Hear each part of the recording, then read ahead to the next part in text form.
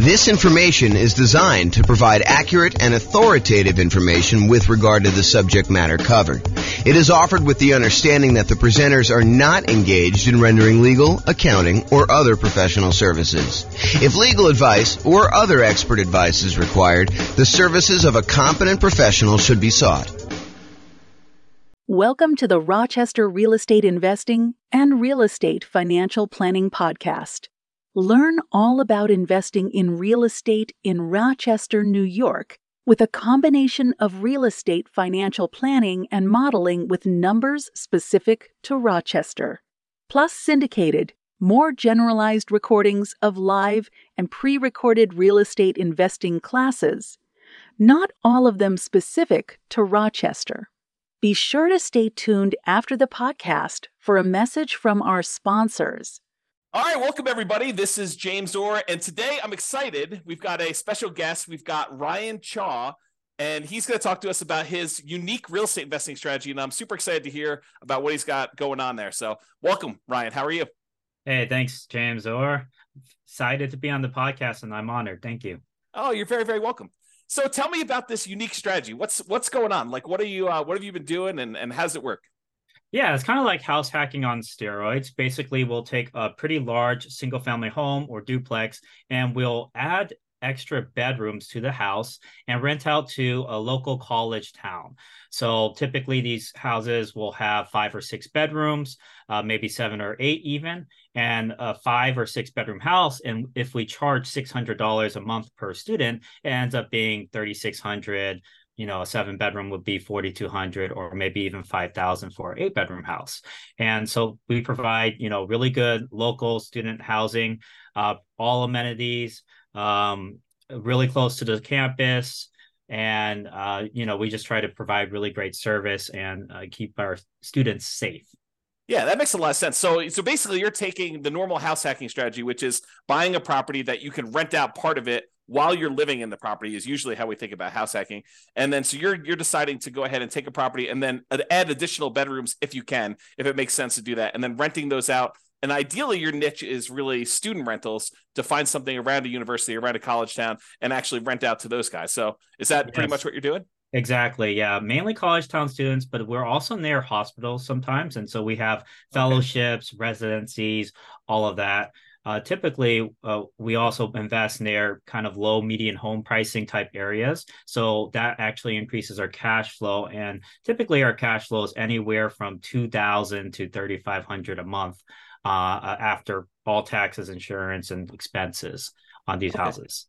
And so, I've got so many questions. So let me first start about how you're acquiring these properties. What are you doing? Are you going in there with typically 20% down? Are you doing like a 5% down where you're owner occupying them, and then you're staying in one of the bedrooms yourself? Like, what are you doing to acquire them? Yeah, so I did a 25% down for the most part. I've done it where I've bought like a second home and stayed in it for a bit and then rented it out afterwards. That was more of a 10% down. I kind of had to do it out of necessity because I couldn't really come up with the full 20% at that time. But then I also take out HELOCs. I might do a cash out refi, and I'm also partnering up with capital partners who are putting in the down payment for me. And then basically I do all the management work. So growing and scaling that way as well.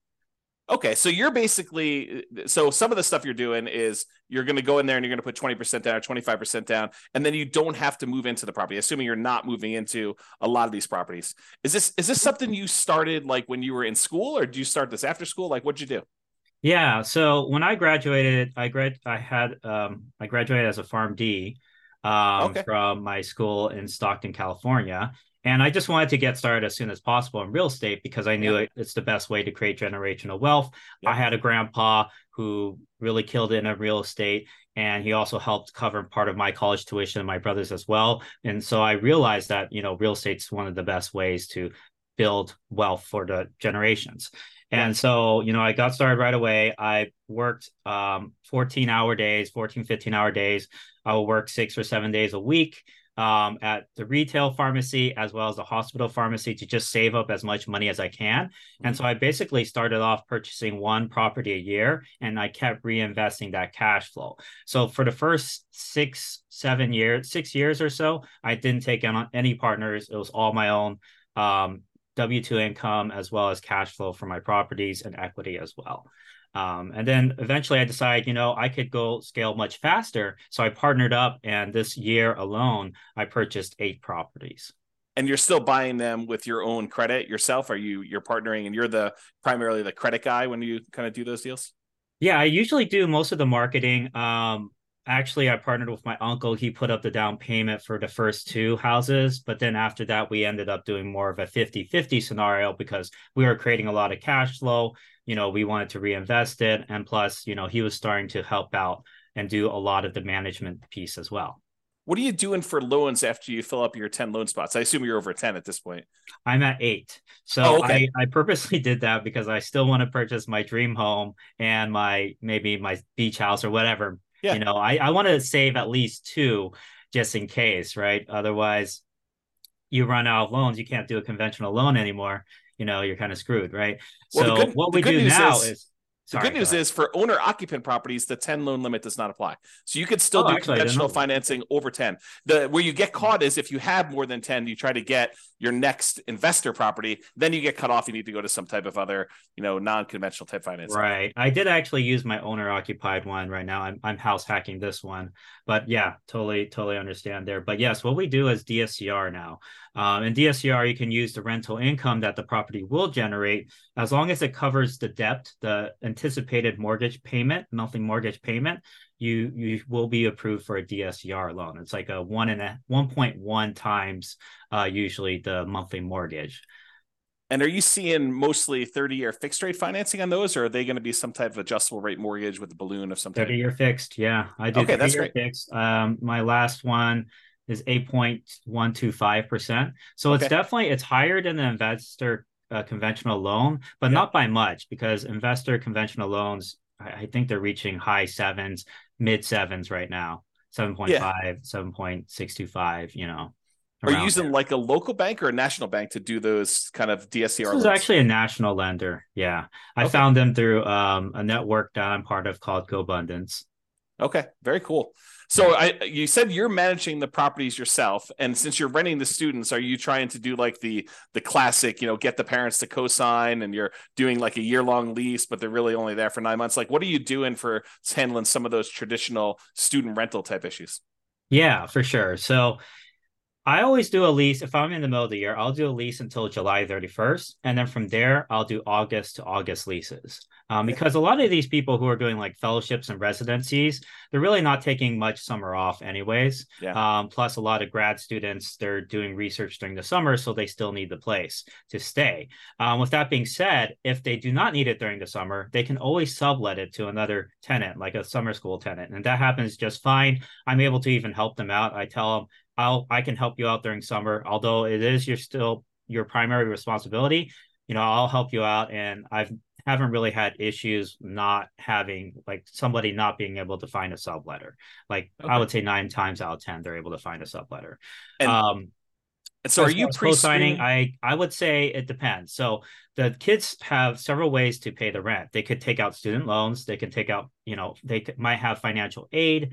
They might have a job. The most common way is their parents are covering the rent, right? Mm-hmm. So if you have the parents covering the rent, in that case, I will have them co-sign. And what's great about this method is you never have to deal with unpaid rent, because what parent is going to just stop paying rent for their kids' lodging, right? Yes, likely. Well, although I've known some crazy parents out there. Maybe you find one that's willing to let their as long as they have a good relationship.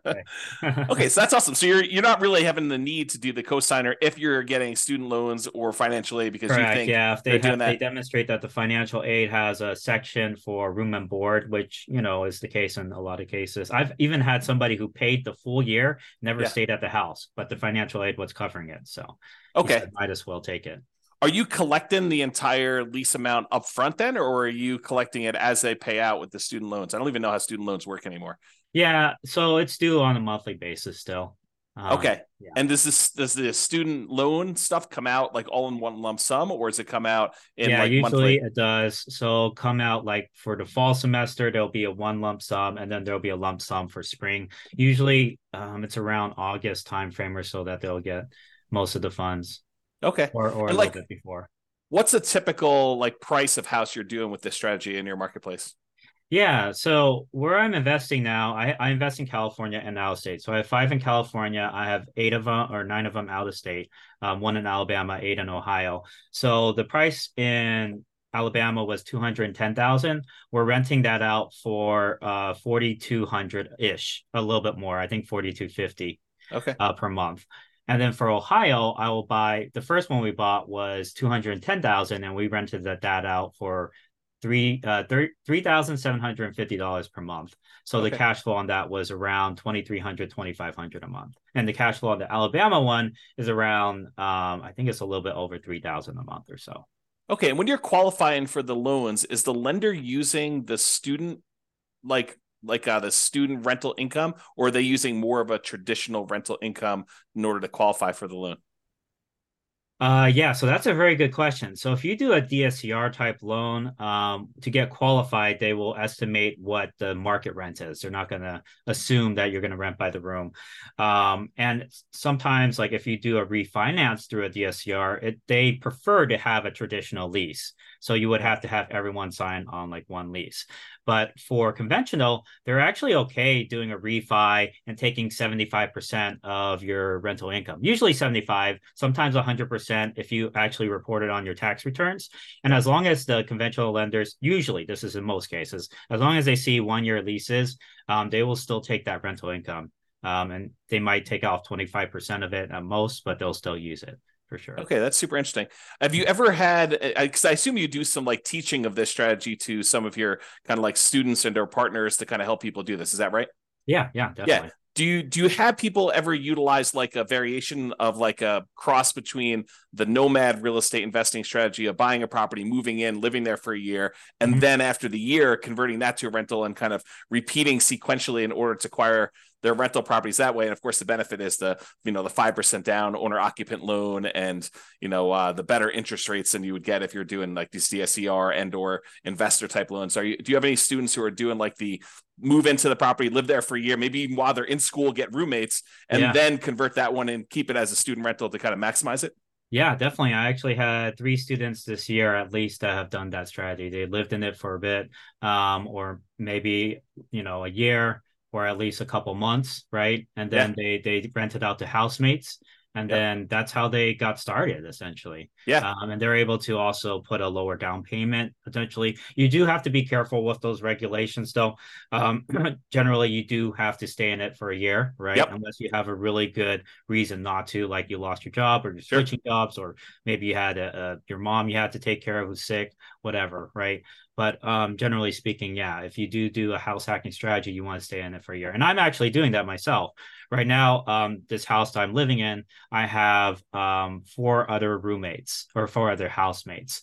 Yeah. And so my rental income on this one is 3,650 per month, and my mortgage payment is 2,300. And I'm in Sacramento. So So 36.50. So you're getting like $910 on average per roommate, essentially, in order to have someone living in that property. Is that about right? yeah, exactly. So 965 for the largest room, 850, 870, and then 830. And is Something like this, this. and I assume are you including utilities in your rents, or are you like charging them utilities as well, pro rata? Separate. Yeah, it's separate. Yeah, it's Okay. actually not included. They will divide it by however many tenants there are at the house. But I will cover the vacant rooms. So if there is a vacancy, I will cover the utilities for that one room.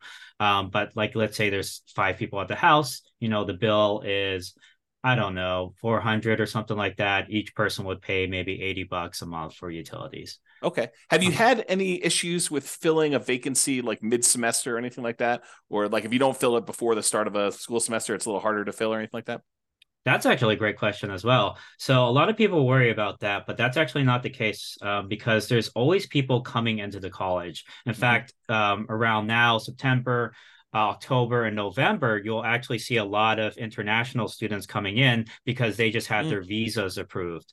okay. And visas, they get approved anywhere from, during the summer all the way until like December, basically. So you have all these students who are coming in finally after their visas approved and getting started in person learning right away, but before that they had to get all that situated. So you'll see a lot of people coming in like that. Also, if you're close by a hospital, it really doesn't matter what Yeah. the timing is. But with that being said, there are going to be bigger, like a big wave of students that will apply in April, May, and July.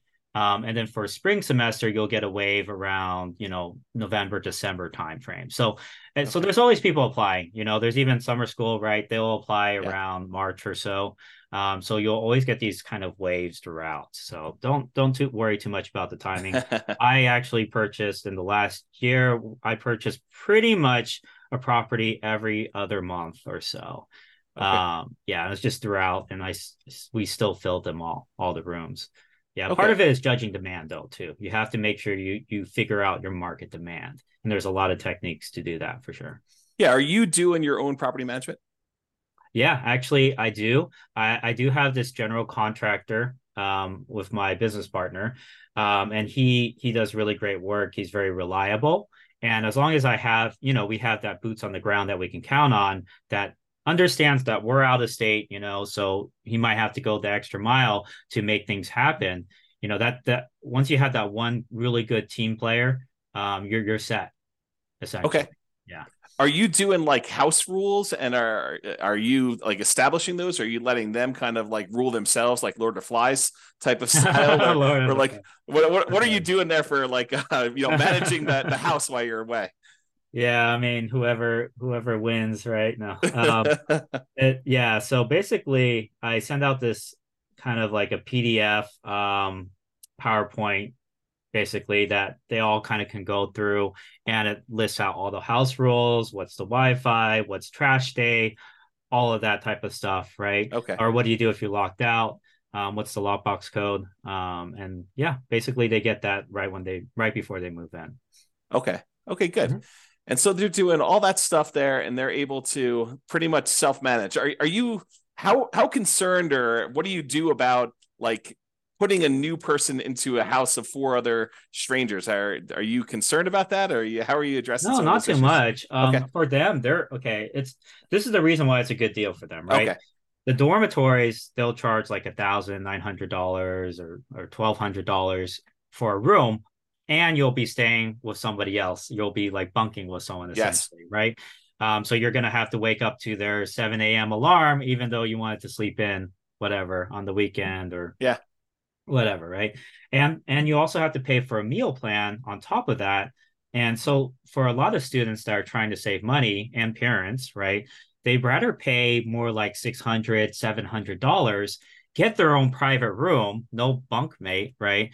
Yep. And have all of this space and be able to choose their own meals, right? Rather than having to select a meal plan.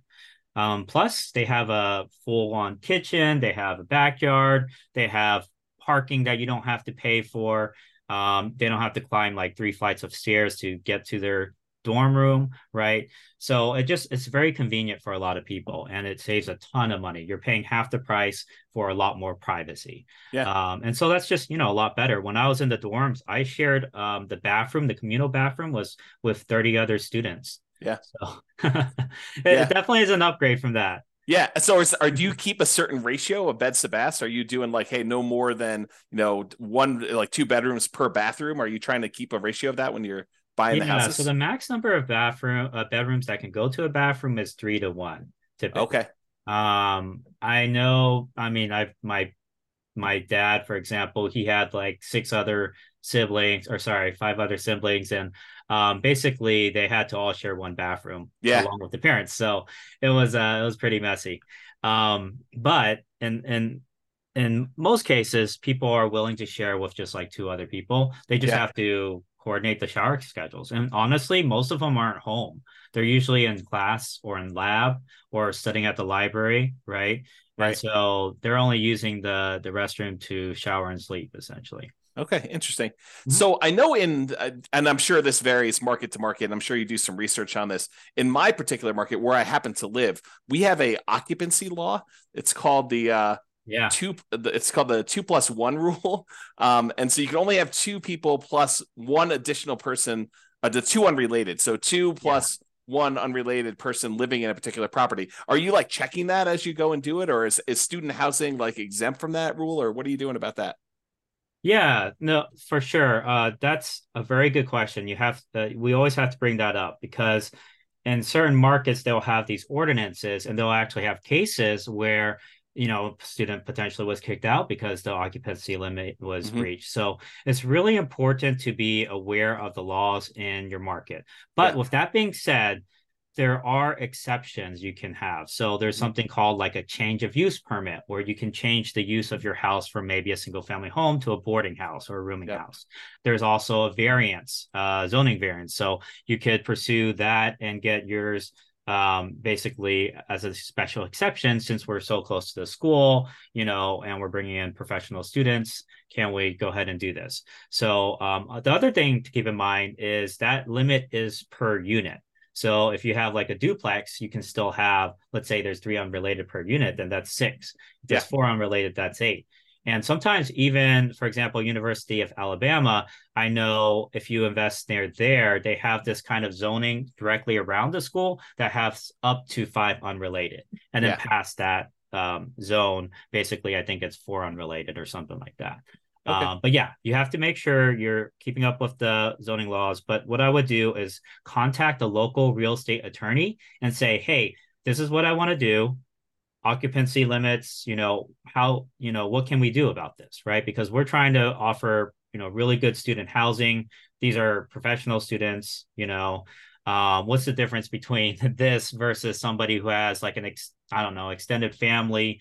Maybe they adopt like 4 kids, right? It's honestly, I think these laws are discriminatory. Like, for example, if you adopted 4 kids, they're not related.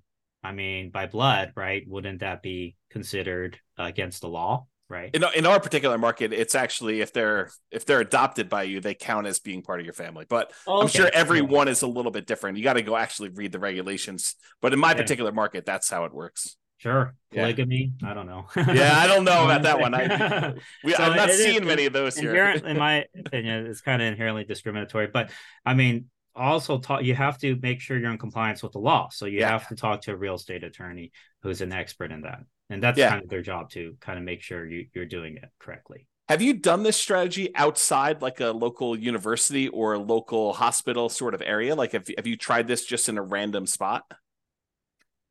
I wouldn't say no. I wouldn't say that because I definitely we're very focused on providing really good student housing, right? Being the Okay. best student housing provider. So we always want to be in a market that has a lot of like hospital positions or a really good college. Usually it's a top college if you're thinking about like Ivy League colleges, maybe like John Hopkins or Princeton or whatever, right? We Yeah. don't have to be Ivy League, but we're still in the top like 200, 300 colleges usually. Yeah. Have you done traditional rentals before, or has this been your strategy since day one? It's pretty much been my strategy since day one. My Okay. grandpa did do traditional rentals. He had a set of 6 flats in San Francisco. And Okay. so he rented out to families. He had so much trouble with that house. Like a hoarder tenant, a tenant who would stomp on his like the ceiling above him at like 3 a.m. So like they're Yeah. having like these parties at like 2 a.m. or something like that. So they're dancing at 2 a.m. So yeah, he had a lot of difficulty with that. The thing I like about students is especially high quality students like juniors, seniors, grad students, they're really focused. Like they want to get that doctorate. They want to Yeah. get that MBA, JD, MD, etc., engineering degree, whatever. So they're highly focused on their studies and they're going to generally take care of the house too. I mean, they don't want to live in a pigsty, most of them. Yeah. So they're going to be, some of the best tenants you will ever have. in my opinion. Some people think that, oh, it's a frat party or something like that. But Yeah. honestly, I've had way better experiences with these tenants than my colleagues have, my grandpa's had, my relatives, whatever, right? Yeah. And are you Totally doing better some? home. I'm assuming you're doing like little things to cater to this group, like Of course. keypad locks to let them in instead of Mhm. having to do separate keys, and you can Yeah. remove one, and like all that stuff that I'm sure you're kind of really focusing in on to cater to this group of students. Oh Are yeah, you and all the amenities we provide to cater towards that. We have like a Ring doorbell system, and they have access to it so they can see when their packages are delivered. okay? So that provides the safety. We have floodlights. We have study desks everywhere. We have a study room potentially. So yeah, it's basically very, very student friendly. And And that's really good students as well. you're furnishing the house to kind of get it ready for all this stuff. So you have like the central living room's got a TV and a couch and like furniture in there and study desks. I'm sure you just talked about as well. So you're doing a little bit of furnishing. What does it typically cost to furnish a student rental like this? Oh yeah, that's a great question. So it depends on what your budget is. You can Yeah. furnish a whole house for less than $3,000 or less than 2,000 even. If you Okay. go to like, let's say Facebook Marketplace, you can find kind of cheaper mattresses around $300 per full size mattress. So if you get like six of those, that's maybe like 1,800, and then the rest of it you get on Facebook Marketplace, that would be 2,500, for Okay. example, for a six-bedroom place. But it's kind of up to you if you want to do what I do, and I kind of invest in pretty really good furniture. I mean, it's cost effective, but it's also really good. Yeah. I go to Amazon, Walmart, and Target and Home Depot. Those are kind of like my go-to places, and Lowe's Yeah. as well. And then for kitchenware, you can actually save a lot of money on that. You don't need a fancy kitchenware set. You can just go to the Dollar Tree or the 99-cent store, and all the utensils will be like $1, right? Or plates Okay. and cups will be $1, but it's still really good quality. Like I use it all the time, Yeah. my house.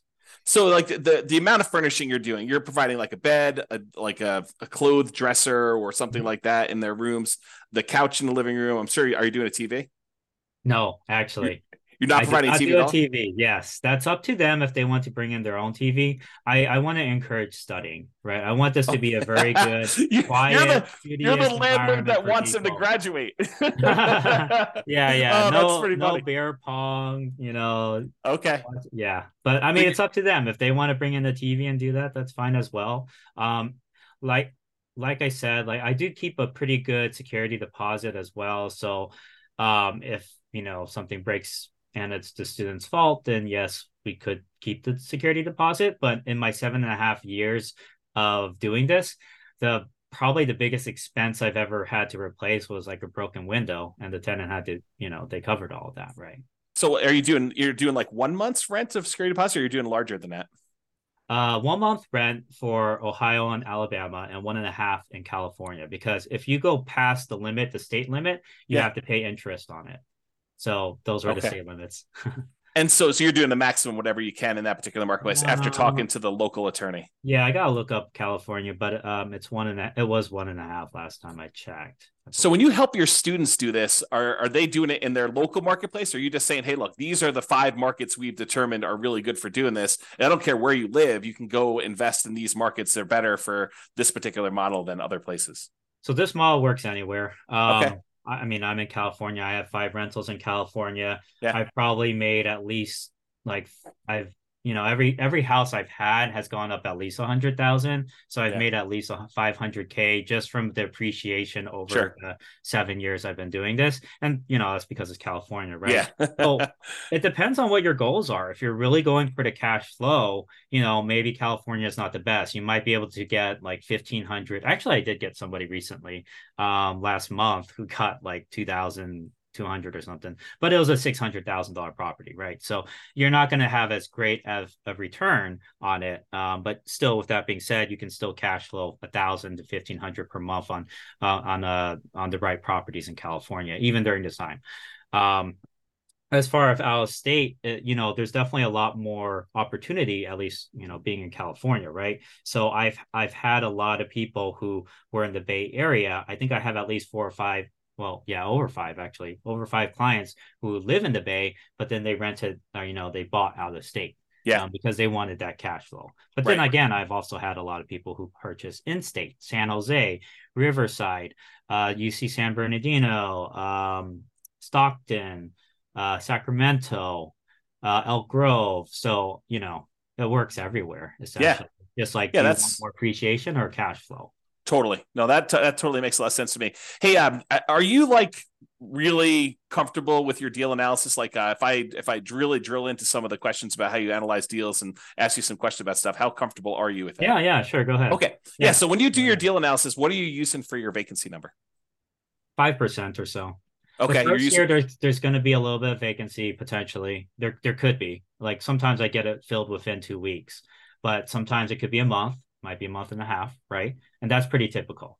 So I'll put 5%, but I have back-to-back leases. Okay, so you're doing 5% for your vacancy number. What are you setting aside for maintenance on the property, and what do you include in maintenance? 1% of the total property price. So let's say it's like a $500,000 house. I'll set aside $5,000 a year, or 300,000. I'll set aside 3,000 a year. Okay. That's for. There's appliances that break down all the time. Maybe a toilet, maybe some plumbing issues. Every once in a while you have like a sewage line break, or replace a roof, or replace a HVAC. And that's why I say it's really important you make at least like $1,500 per month in cash flow on each property. Because let's say you're only making $100, or let's say you're making $200 in cash flow. You're only making like $2,400 a year. If you get a new roof, that's $15,000. That's like, I don't know, that's like 13, 15 years of your cash flow just gone, right? That's right. So like you have to at minimum be making like $1,500 a month. And most traditional rentals, you can't do that. And if it doesn't do that, it's not really worth pursuing, because that's $1,500 a month, it'll be only 10 months worth of cash flow, but then you're good for the next 30 years for that roof, right? It's a totally different picture. So very important, not to leave half your money on the table. That's why I say renting by the room is the future, man. Co-living, it's saving people a lot of money, or so they can save their down payment for the actual house they buy eventually. And it's also a win-win situation, because for you have enough cash flow to support the capital expenditures like your roof, your HVAC, the sewage line. Now, with that being said, you definitely want to do inspections like during the home inspection period, because you want to catch all those things right away. I always do a sewage lateral line inspection pretty much no matter what, unless it's like 2000s or something like that, or newer. But you want to catch all that stuff so you can negotiate with the seller, and at least the seller can pay for half of it. And I've had a full roof paid for. I've had 2 full roofs paid for actually, and I've had half the HVAC paid for. But I've also had to replace roofs and HVACs. So let me dig into your maintenance a little bit. So you've included some things in here that I would normally consider like more of a capital expense on a property, but it seems like you named those as part of your maintenance. Do you have a separate capital expense allotment that you're using? I usually assume CapEx to be, I set aside like 10,000 or so, generally speaking. 10,000 per what period? I just at the beginning. Okay. Then I also set aside, like I said, 3,000 a year that will go towards landscaping, appliances, general maintenance, etc. And that's your maintenance number. Yeah, exactly. Yeah. And that's like, what you get from taking all the expenses that I've had over like 5 years, or well, it's been 7 years now, but I did an average over 5 years, and I just divided and set, and it turned out to be around 3,000 per house ish. Okay. And are you how often are you doing paint and carpet? How many turns do you typically get out of paint and carpet with a student rental? Oh, yeah. So at the beginning, I might replace some of the carpet if it's really messy. What's nice is LVP, right, is $3 to $4 per square foot. That's actually really, really, really cheap. A bedroom will be maybe 120 square foot. That's maybe 360 for materials. Your guy charges labor. It might be, I don't know, 600, 700. It should be, but it depends on who you use, obviously. If you have somebody with a license, they might want to charge more. But you can have a handyman replace flooring. Okay. And so now going back to the deal analysis part, so we kind of got a better understanding of maintenance and CapEx and how you break that down. So as far as your personal expenses as being the owner of the property. I understand long-term rentals really, really well. I don't do any student rentals. What other expenses do you have on the property that you don't typically have on other rentals? Are there any utilities you're paying? What is considered an additional expense that you don't normally have on like these long-term rentals? It's very similar. The utility bills will be higher, but it's divided among the tenants, right? Yeah. So you're still not paying it. As far as maintenance, you do have to counsel them to do certain things that maybe somebody who has lived at a house for a long time might know. But with that being said, even traditional long-term renters, they don't know things, you would think they would know. But anyways, there's certain maintenance things like any type of grease, like you're frying up bacon or whatever, you want to solidify it and you pour it into a fat trapper, and then when it solidifies, you put it in the trash can. Otherwise, if you pour it down your kitchen sink, that thing's going to clog, right? Yep. Same thing for hair in showers. Happens all the time, right? Got to get a hair catcher. I also have a kitchen sink hair catcher as well that I purchased that they can, clear out when the hair gets high. But if they don't do that, I would say 6 to months in, you'll probably have some sort of the shower's backing up. What do I do? Kind of call, right? So you have to train them how to do these things, and it's all part of kind of like the move-in instructions / house rules. Are they mowing the lawn at your properties, or are you doing that as a service for them? No, I do it as a service. So I pay for landscaping. I think the landlord generally should pay for landscaping, but I did have a group of students who are like, "Oh, can we save money in rent if we maintain the yard?" Yeah. And I was like, "Yeah, sure. Why not?" So we knocked off $20 per student or $15 per student, and then they maintained the yard for us. So we didn't. Okay. And so they're doing lawn mowing. Or you're doing lawn mowing in most cases, except for that one kind of road case where they're doing that one exception in like 7 years. Yeah. What's your lawn mowing usually run you? 60 to 90 a month. Month? Okay. Yeah, if it's like more complicated, really fancy, like trees everywhere and all that, it might be more like 110 or 100. Yeah. And what are you doing for like snow removal? I'm sure Alabama probably doesn't get much snow. I don't know where you are in California they get snow, but Ohio you do, right? Yeah. So definitely they're not. So I do provide a snow shovel, for projects, but the shovel, or you actually provide snow removal? Shovel and snow removal. So it depends. Like there's a huge blizzard, right? Obviously, I don't want the kids going out and shoveling snow. I'll tell them that, But if it's light snow, they can kind of help remove the snow from at least the front of the house. But with that being said, like if there's a blizzard and it's really bad, we'll get a snow removal guy out there. Okay. And so you're kind of manually managing all these things remotely? Like yes, but I do also have VAs, and very soon I'm going to have an executive assistant. And we created SOPs, a scope of work for them and everything already. So they're going to be taking on that project sometime next month or so. Just because it's out of state and everything, I'm like, it's nice to kind of offload some of those projects to other people. Yeah.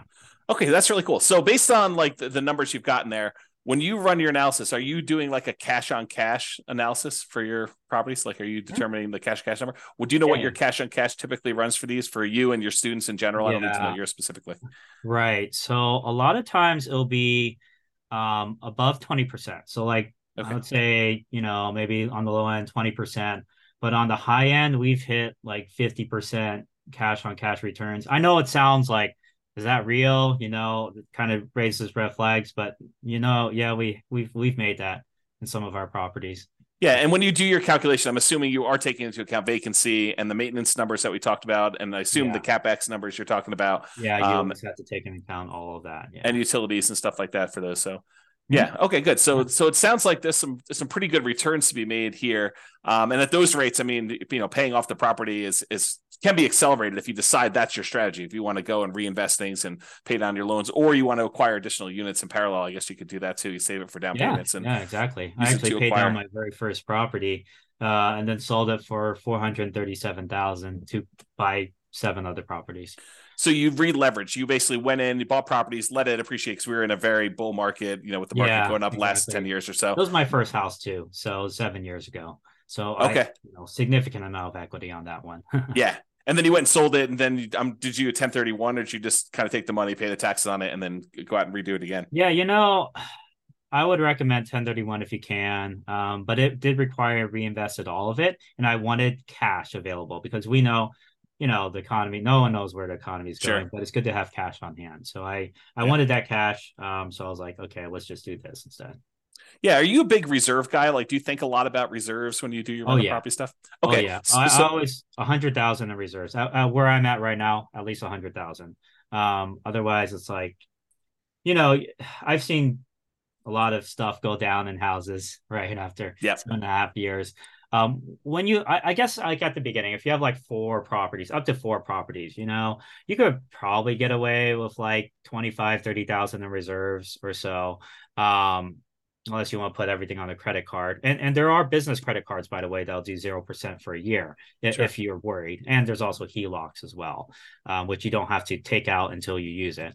But so I have all that. But then when you really scale, it's really important to keep a lot of capital in your pocket just because there's just things that come up. Yep. And I would say when you hit 10 properties, I would recommend having a good 80 to 100,000 kind of just as cash. So Or maybe as a HELOC, maybe as a HELOC. Yeah. So you think of it in terms of a fixed dollar amount and less so in terms of like the number of months of the actual expenses you have on all of your rental properties combined, like like 6 months of reserves as an example versus your $25,000 in your account. You like to think of it in the dollar amount. Yeah, I usually do. Okay, I think about what I might have to eventually replace on each property as well. sure. Right. And so Yeah. all of that kind of goes into deciding how much should we keep in reserves. Okay, so you're merging reserves with your capex account. Yeah, yeah. So Okay, a couple of reasons too, like, when and we've seen this recently, right? Banks are what do you call resolvent? What do you call it? They're insolvent. insolvent. Yeah, Yeah, that's the word. Silicon Valley Um banks that we talking about. right, exactly. And that's just how the banking system works, right? If everyone wants their money, they don't have it, right? Sure. That literally is the definition of modern day banking. So what happened in 2008 is all these people who took out HELOCs and all that, all those banks started demanding, all that money back, right? And so one thing we're doing is pulling on some HELOCs, and we're okay paying some of the interest on that, Sure. just for the peace of mind to have that Yeah, liquidity, right? it's Because if you almost like pull it out and you put it in another bank, now they can't close the account. But if you paid off that HELOC or you don't use that HELOC, they can just decide to close that account. Uh, totally. it's actually written in the HELOC contract in most cases too. Yeah, So yeah, yeah, if you're a totally. real estate investor, keep that in mind, especially during these times. Good. Well, I'm glad you're doing the reserves. I'm glad you're teaching the reserves thing. Let me ask you kind of like a follow-up question about reserves then. Are you taking into account your reserves as a drag on your cash on cash return on investment? Are you setting aside like saying, hey, I'm acquiring this property. I know I need to have 6 months of reserves. So my total amount invested is my down payment plus my closing costs plus, my rent ready costs in order to get all the stuff ready to do it. Plus now I know that I've got 6 months of reserves. So I'm taking that into account when I do my analysis. No, I'm not including that in the cash on cash return if that's what you're Yeah. asking, because I'm not dividing by 100,000 in reserves. I'm dividing by the down payment plus the closing costs plus the renovation costs. Yeah, and I guess when you have 100,000 that you're spreading out across 10 properties, you probably wouldn't allocate the full 100,000 to a new purchase anyway. But I Yeah, was thinking if you do that, like say, hey, in order to acquire this new property, the lender is going to require I have 6 months worth of reserves for this particular new property that I'm doing. So I'm that's gonna true I'm too. gonna I'm Yeah. gonna say, hey, look, I'm setting aside this 6 months of money. I need this money in order to make the investment. So in order to calculate my true cash on cash return on investment, I really do need to take into account that I got this 6 months worth of reserves Yeah. drag, and Yeah, I for can sure. I can count that these 6 months of reserves is in whatever it is, your savings Stocks and account or bonds. Yeah, yeah, CD or the stock market, even if you're yeah, willing to keep that kind of like there, and you can count that return as part of your overall return, but when you're saying you're doing your cash on cash number to 20% or whatever the really rough number we think you can do for it's yeah. a range obviously, but you're not taking that into account there, right? Right, right, not the reserves. Okay. But what's cool about reserves is like when you're getting approved and everything, you could still use like your 401k. They usually can only use like 50% of it though. And then for stocks, they might do 100% or they might do 75%. It Yeah. really depends on what lender you use. But keep in mind, you can also use your retirement funds as quote unquote, those 6 months reserves. Right. A lot of Yeah. times. Yeah. Yeah, that totally makes sense to me. right, cool. You know, I asked you this question. I don't know if I got a. If we're a sorry. little all over the place. Oh No, yeah, no. no problem. I Sorry. was thinking about it again. I made Forgot. a list of some questions. So Yeah. when we talked about the turns for paint and carpet, how often are you doing paint and carpet in these kind of student rentals? Yeah, it depends on what area you're in. I've definitely invested in rougher areas. So, sometimes you get tenants that didn't take care of the Mm-hmm. property. So, you might have to do a whole house painting, but it really depends on what neighborhood, man. I mean, there's something called crimegrade.org. You can look on there. I would say it's pretty accurate for reporting, what areas have a higher crime versus others potentially.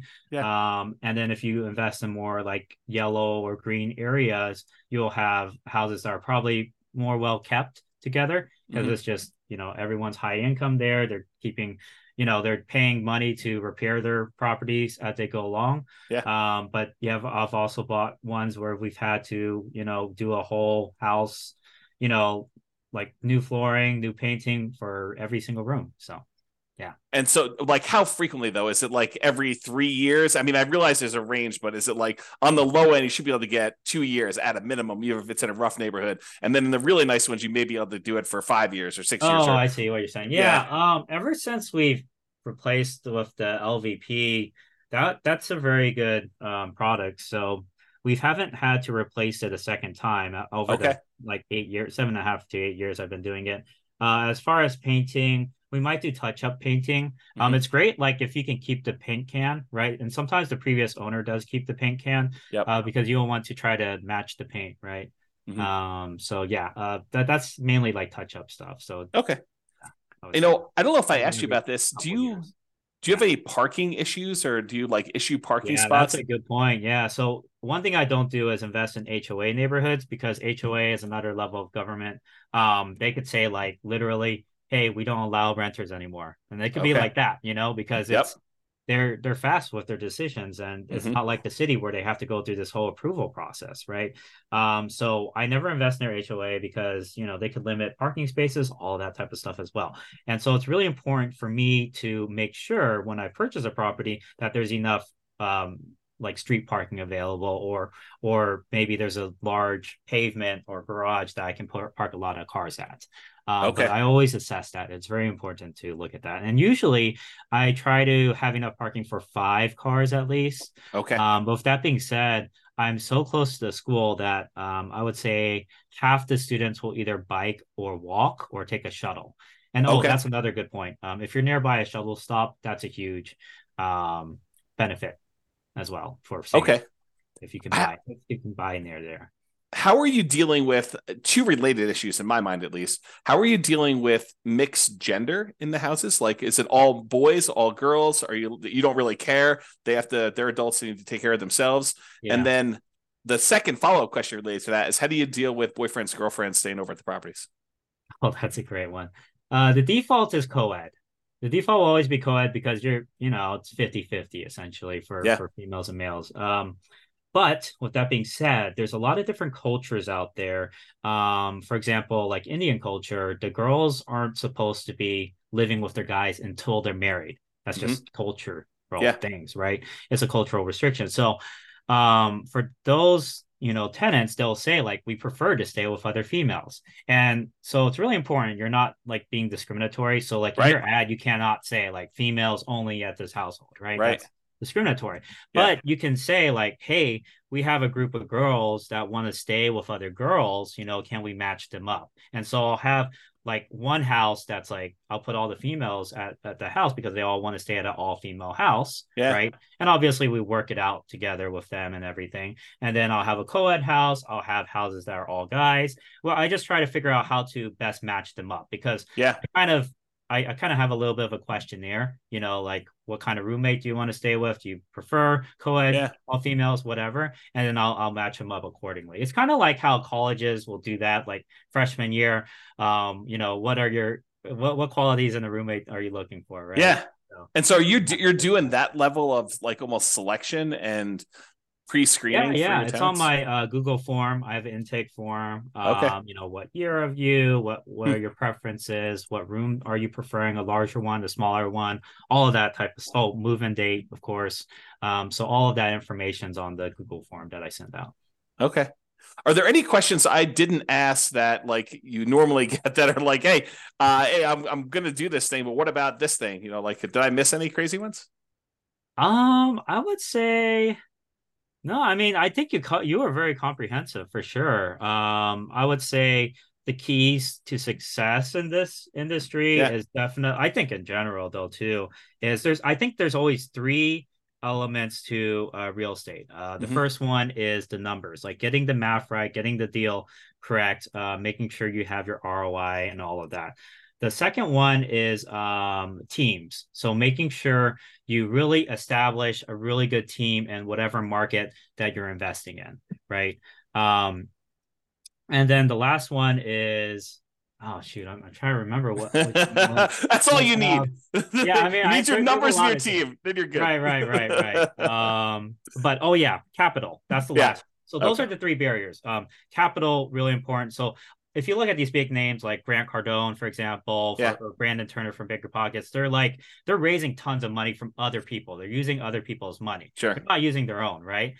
That's how they scale. That's how you scale. You have to have a source of continued capital, whether it be your W-2, whether you have capital partners, whether you use creative financing by tapping into equity on your house. You have to solve the capital barrier because number one thing people say when they ask to buy a house, they say, "Oh, I don't have enough money." Well, you have to figure out how to get that money. Then you have to beg, borrow, steal, and that's the phrase, right? Right. You have to solve the capital problem. The second one is the team problem, which is you got to have people you can rely on. And then the last one, like I said, was the deal problem, like making sure the deal. You have to know the numbers, you have to know the math, you have to be able to anticipate when you have to, potentially replace something down the road, anticipate potential problems on the house down the road based off of what you're seeing from the inspection, like red flags and all of that. Yeah, totally. That's great. So when you like help your students out, like what are you doing? Is it a standard thing you're doing? Do you have like a lot of variation? Is it like coaching? Is it just information? Like how are you assisting your students? Mm-hmm. Yeah. So for those who are interested in student housing or creating a student housing business for themselves, I provide a 6-month program. It's one-on-one coaching through Zoom, just like this. And it's 30 minutes to an hour calls, usually every other month or every other week. Sorry. And at the beginning, we kind of meet weekly as well. And we just go A through Z.